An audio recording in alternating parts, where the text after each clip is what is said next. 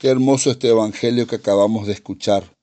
Nos revela el corazón del mismo Dios.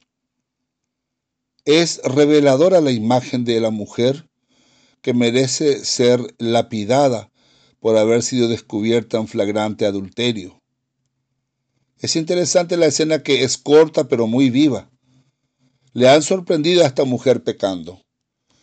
Y para ponerle a prueba a Jesús, tenderle una vez más una trampa, le traen a la mujer porque quieren saber su opinión, si él aprueba que sea dilapidada o no. Jesús sabe muy bien que si él dice que no debe ser dilapidada, estará contra la ley, y entonces será acusado de desaprobar la ley y merece que sea apresado. Jesús se agacha, escribe en el suelo. No sabemos qué escribió en el suelo. Forma parte de la historia de la humanidad y de la historia de la salvación lo que escribió. Sin embargo, cuando se puso de pie, le dice a los acusadores: el que esté libre de pecado, que le tire la primera piedra a esta mujer. Y allí todos se dan cuenta que ellos mismos tienen sus fardos de pecado bastante pesados cargando sobre sus espaldas. Finalmente Jesús le pregunta a la mujer: mujer, ¿dónde están los que te acusaban? Ella dice: fueron todos a su casa. No te acusaron y yo tampoco te acuso. Es interesante que allí terminaron las intrigas y las acusaciones contra esta mujer, y se abre un diálogo sincero y sencillo y hermoso con esta mujer. Jesús le ofrece el perdón. Ella tiene necesidad de ese perdón para poder recomenzar de nuevo su vida y recomenzar su vida de mejor manera. Todos sabemos que este encuentro entre Jesús y ella es lo que nos espera a todos. ¿Alguna vez estaremos en la presencia de Jesús, hablando con Él, arrodillados, y todo será realmente revelado? Nada ya quedará oculto.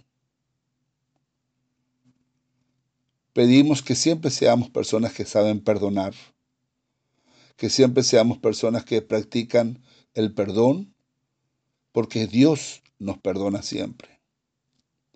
Recordemos también la imagen del publicano en el templo y el fariseo. Los dos también nos presentan imágenes muy diferentes una de la otra. Por un lado, el recaudador de impuestos, el publicano, humilde, ni se atrevía a mirarle a Dios. Y sin embargo, el fariseo, totalmente arrogante, haciendo lista de sus virtudes. Jesús preguntaba: ¿quién les parece que volvió justificado a su casa?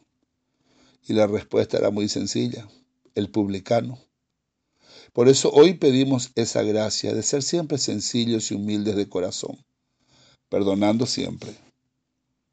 También pedimos la gracia de no caer en la tentación de querer controlar la vida de los demás, de vivir deseando que los demás sean castigados por sus pecados, mientras que yo no soy ni siquiera capaz de mirar mis propios pecados.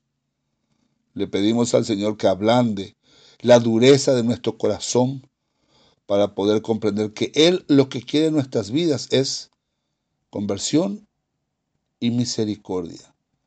Misericordia delante de toda debilidad humana, que también incluye la nuestra. Que tengamos un muy bendecido día.